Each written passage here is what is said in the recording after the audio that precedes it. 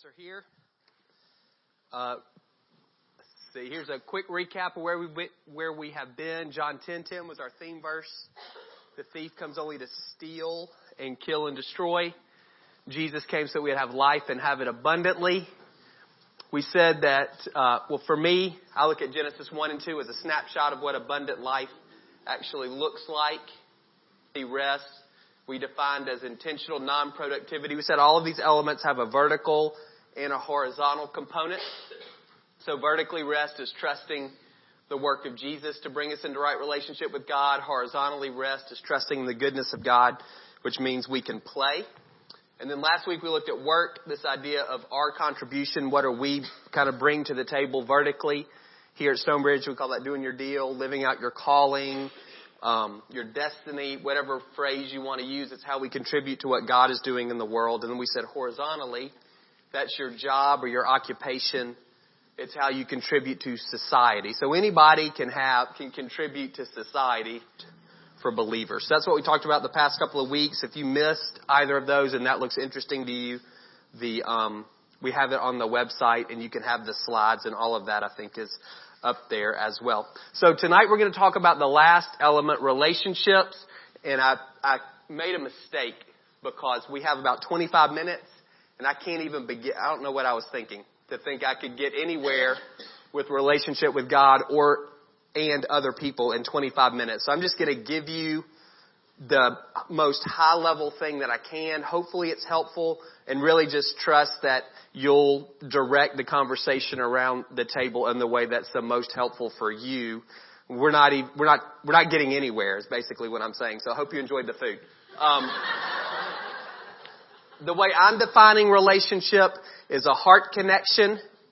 Proverbs 4 says we guard your heart for it's a wellspring of life. If you read the Bible, that word heart appears over and over and over again. It seems to be the part of us that God most wants. If He has our hearts, He has us. If He doesn't have our hearts, then He doesn't. It's the center, the core of who we are, mind, will, and emotions, all wrapped up in that one word, heart. So don't hear heart strictly as feeling. Some of you are more thinkers, and so that doesn't connect with you.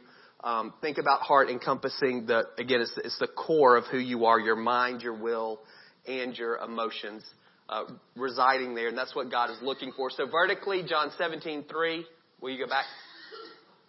This is eternal life, that they may know you. So this is a prayer Jesus is praying, so that they may know you, the only true God, and Jesus Christ, whom you have sent. So the essence of eternal life is relationship with God. And then going back to Genesis, the Lord God said to Adam, it's not good that man should be alone.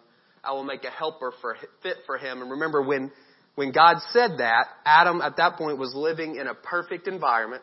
The fall had not yet occurred. He had perfect relationship, perfect fellowship with God. And God is still saying it's not good. If you go back and read Genesis 1, every day God says it's good, it's good, it's good, it's good, it's good. And then we read Him saying it's not good. And so it's kind of an interesting use of words that Adam is in an environment and everything in that environment has been declared good. And yet there's something not good about it for him, and that's being alone. So we see the importance of relationship for people as well. You can go to the next one. So vertically, there's a guy named A.W. Tozier. He was a pastor.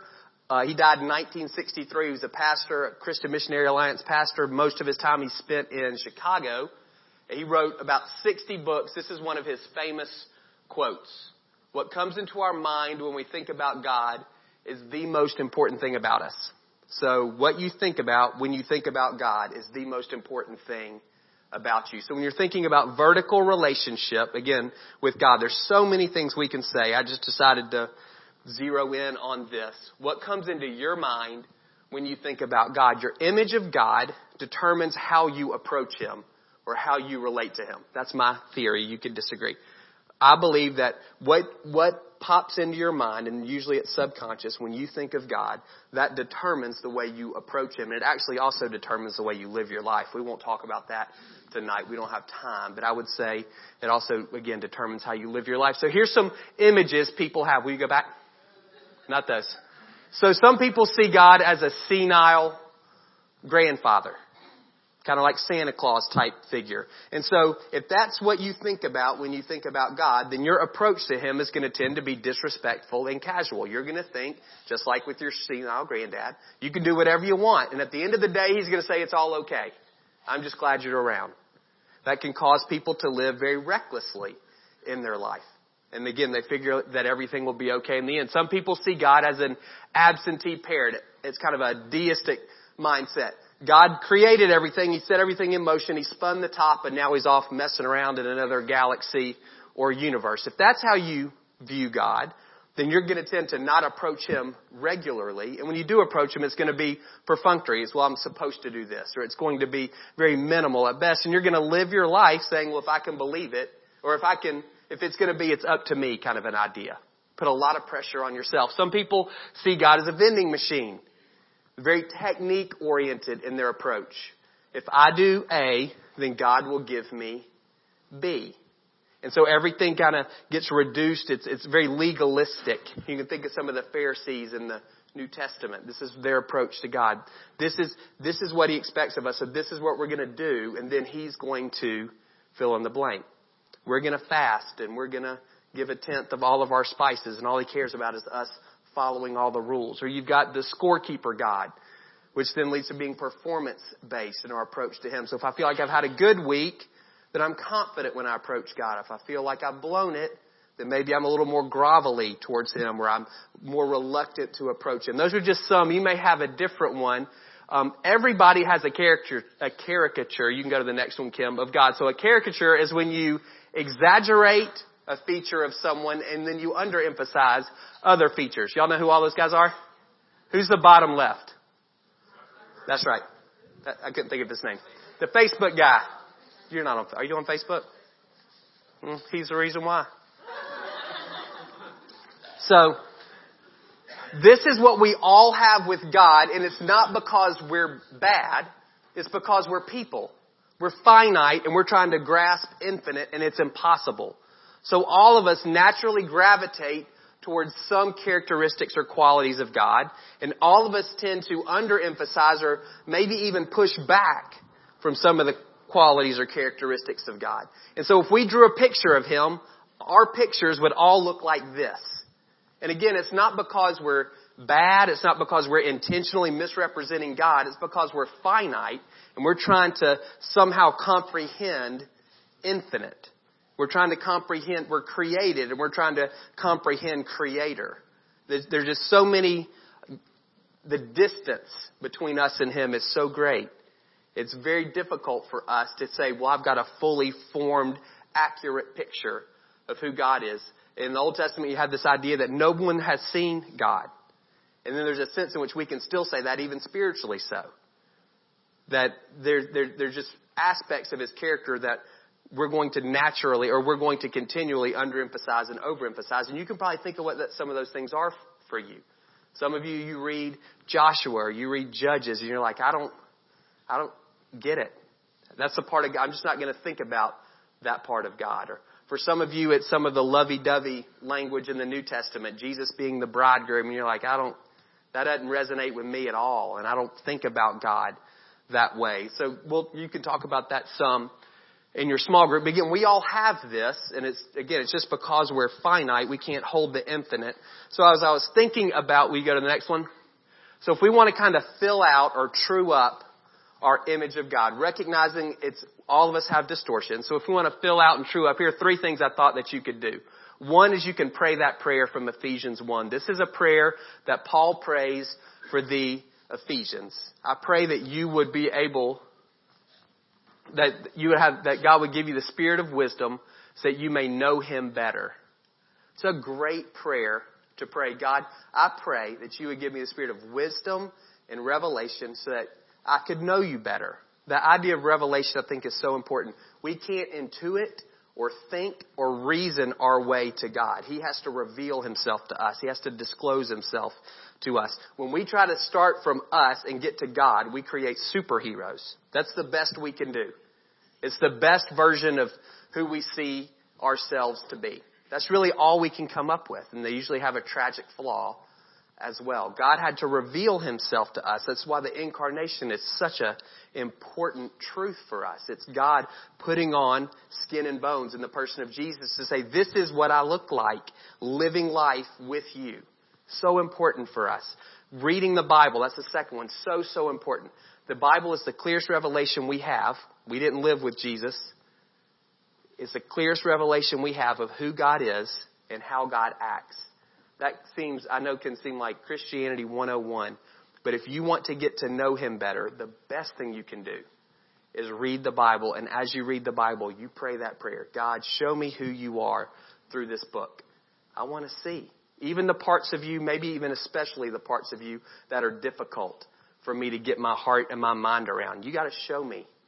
Help me reconcile these things that to me maybe look paradoxical about who you are. I see this, I read about this righteous God, and then I read about this forgiving God. How do those things go together? This merciful God and this God who judges, how do those things fit together? So prayerfully, God, show me who you are. Reveal yourself to me through this book that you've given me. That's the best, to me, that's the best thing you can do. And ultimately, it takes time. Every relationship, I don't know a shortcut. The only way I know to get to know somebody is to spend time with them. If you have to choose between no time and multitasking, then you can multitask.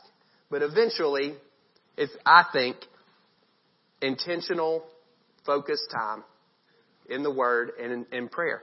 And when you're praying, it doesn't always mean you have to be saying, God, do this in my life, work this way. It's not always asking. Sometimes it's just saying, God, I want to know you more. And you can kind of sit in his presence. That may seem really weird for some of y'all.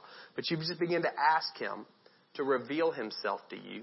Give me eyes to see who you are. You'll get to know him better. That can be kind of ethereal, but I hope you can grab onto some of that. Also, horizontally, let's go on to the next one. Life-giving relationships. We talk about this stuff every time we talk about small groups. So I think this is one of the areas where something like social media can give you a false sense of relationship. So having followers, having friends, people liking your posts and tagging, like none of that matters when it comes to life-giving relationships. There's a big difference between being popular or being kind of known in that way and people actually knowing your heart.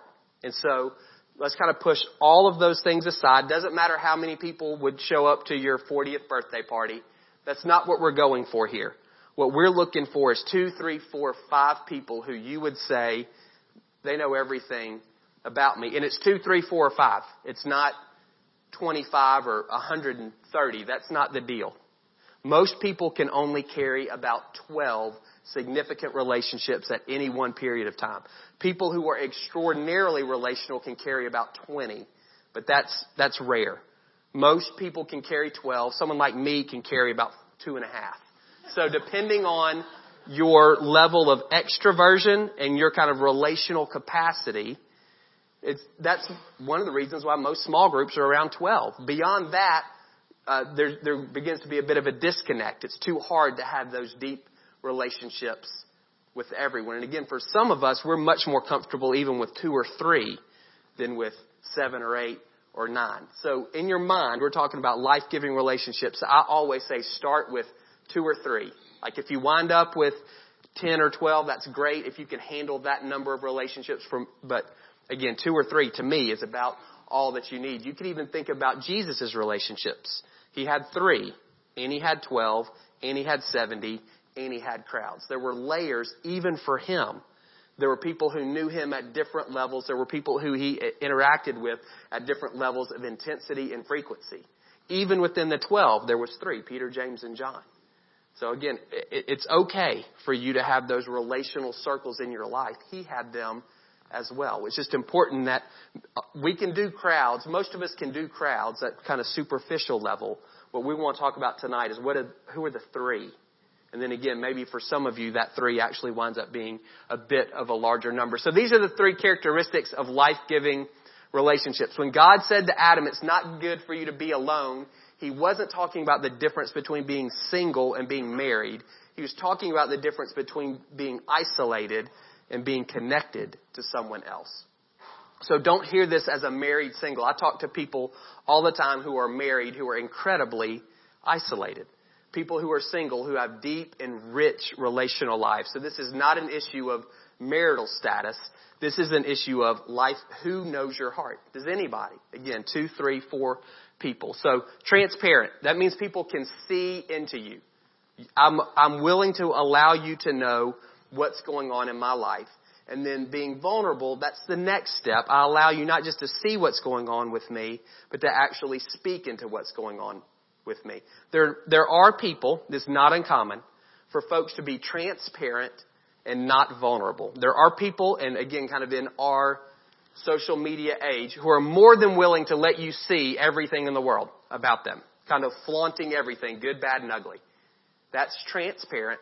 We want to go beyond that and say, not just who am I willing to let see, but who am I willing to let speak. You go to the doctor, you say, here are all the ways that I hurt, here are all the problems that I have. That's transparency.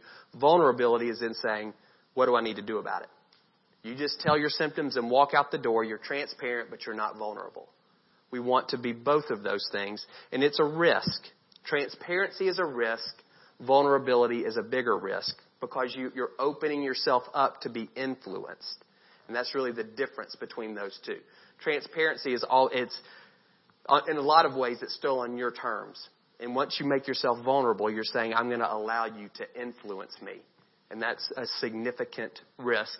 And intentional. These things take time, just like developing your relationship with the Lord. There's this myth that floats around out there, especially kind of in church, small group world, that if you're together long enough, then these things naturally occur. That's a lie. There's never a point in the conversation when it's just a natural thing to say, you know what? I looked at pornography last night. That doesn't flow off of anything that somebody just said. That always is a risk. Always. That's going to be a difficult thing. That's going to require intentionality on your part to ever share that level of struggle with someone. Those things that you're ashamed of, those things that you're embarrassed by, the fears that you have. Even on the positive side, to talk about your dreams and your hopes. Those things for some people are very precious and hard to offer. That always is an intentional step. So don't believe the lie that there's going to be a natural point where this is going to make sense. This isn't a movie. You're going to have to make a choice, and it's going to be risky. You're opening yourself up. And there's a chance that, well, what if they abuse that information? They absolutely may. What if they gossip about me? They may. What if they stab me in the back? They may. Those things to Jesus. He slandered him. He betrayed him. Jesus washed his feet anyway. So for us, that fear of what someone's going to do if we open ourselves up, that's not a good enough reason to not engage. It doesn't mean that you cast your pearls before swine at all. You want to be wise. But there will be times where people will misuse the access that you give to them. And my encouragement to you is to not allow that to shut you down. What's next? So the enemy wants to destroy relationship in your life. You were created for a relationship. It's not good for you to be alone. And eternal life is knowing God. And knowing in the Bible is experiential knowledge. It's not head knowledge. It's that whole idea of heart, mind, will, and emotions. It's not just knowing about. It's experientially knowing someone. And so that's what we're going for. We're made for that type of relationship with God and with other people. The enemy wants to undermine and subvert and destroy that. He wants you to be isolated. In the New Testament, we read that the enemy's depicted as a lion. Any of you ever watch those nature shows where lions eat animals? Which animals do they go after? More specifically, that's right, zebras. Stragglers, always. They get the ones at the back of the pack, whether they're zebras or other things. It's good. He's been watching Wildcrats with his kids. So they always go after the stragglers. That's who he's looking for. Who's not connected? Who's isolated? Who's alone? That's easy pickings for him.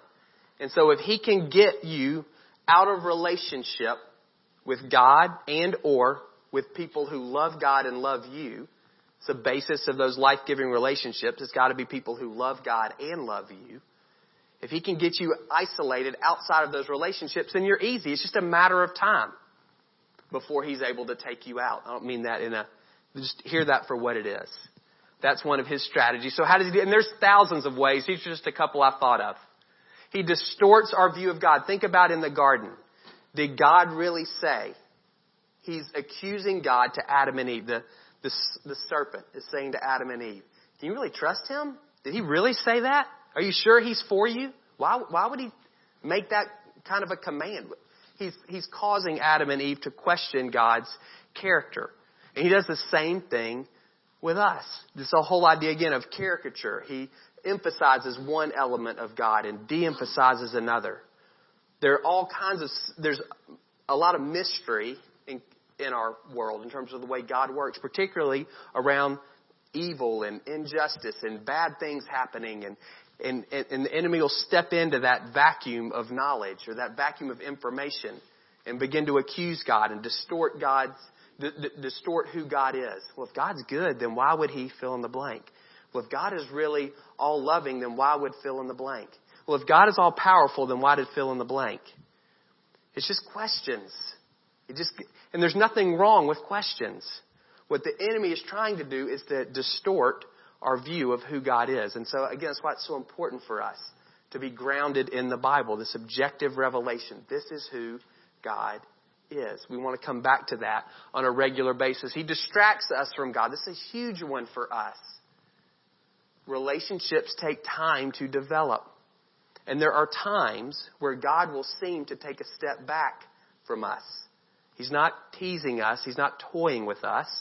I think he's just trying to see, hey, are you hungry? Are you going to continue to pursue me? And so during those moments, it's easy for us to get distracted. We're all busy. There's 1,000 bells and whistles and shiny things for us to chase after. And sometimes pursuing God is boring. Sometimes it's monotonous. Sometimes it's routine. And it's easy for us to quit. Super easy to be distracted away from the Lord. And again, if you're not spending time, then there's no depth. You're not growing deeper. And then it kind of becomes a bit of a self-fulfilling prophecy for you. With horizontally, shame, self-protection, fear, those are very similar. What happens to Adam and Eve? They're naked without shame. After the fall, they start covering themselves up. They suddenly are ashamed of who they are. They hide from God. And so the same thing is true for us. Again, that's why vulnerability and transparency are always a risk. We all have a tendency towards self-protection. We all want to cover ourselves up. That's a result of the fall. And you've got to lean hard against that to choose transparency and vulnerability. Unforgiveness. Everybody in here has been hurt by another person. And everybody in here is going to be hurt by another person. Probably tomorrow. We live in a fallen world and people are sinful and all of those things. We bump into each other and we beat each other up and we bruise it. Sometimes we mean to and sometimes we don't. But there are times where for whatever we've been hurt deeply and for whatever reason we found it difficult to forgive. Another lie is that you can compartmentalize in your heart. You can't do that. Your heart's integrated. You can't build walls in there. You may think you can, but you can't.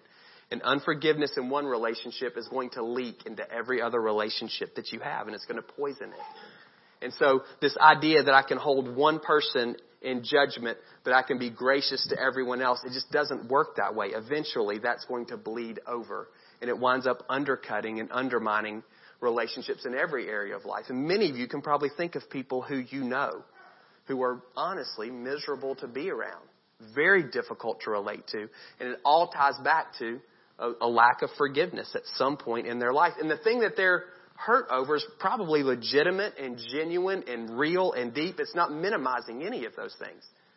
But at some point, if we don't choose to forgive, it's going to be very difficult for us to relate to people on a deep level moving forward. And then busyness. For all of us, these deep relationships take time, and it's hard to find time. It's one of the first things that we cut. If you think about your week, when you get busy, how well do you do maintaining relationships? Those of you who are married, how well do you do maintaining even your marriage on the weeks that you get busy? It's easy for us to cut relationships because they don't necessarily feel urgent, particularly the ones that are the closest to us, because they're always there. And so they never feel, it's just easy. Again, it's that whole squeaky wheel thing. They're rarely squeaky. And so it's easy for us to neglect. So relationships in general, with God and with other people, I think the biggest tactic of the enemy is just say they don't matter. They're unimportant. They're luxuries. That type of thing. If you've got time, it's great. But if you don't, you're going to be okay. And I want you to remember, particularly those of you who struggle relating to other people, like if you're trying to go through your mental list and go, do I have 2 or 3? If you don't have those, but the enemy may say, hey, it's okay. Just you and God. That's all you need, right? It's just you and him. Remember Adam in the garden before the fall. It was just him and God. And God said it's not good. So you think about that. I'm relating perfectly to God. And God says, hey, that's not enough in a way. It's not good. You need somebody else. So don't believe the lie that it's okay for you, that as long as you're okay with God, then you're okay. You were made for a relationship with other people. So I'm going to sit down. I know we didn't get anywhere. Like I said, promise delivered on that. So I'm going to pray, and then I want y'all to talk. There will be some questions up there. You don't have to answer any of them.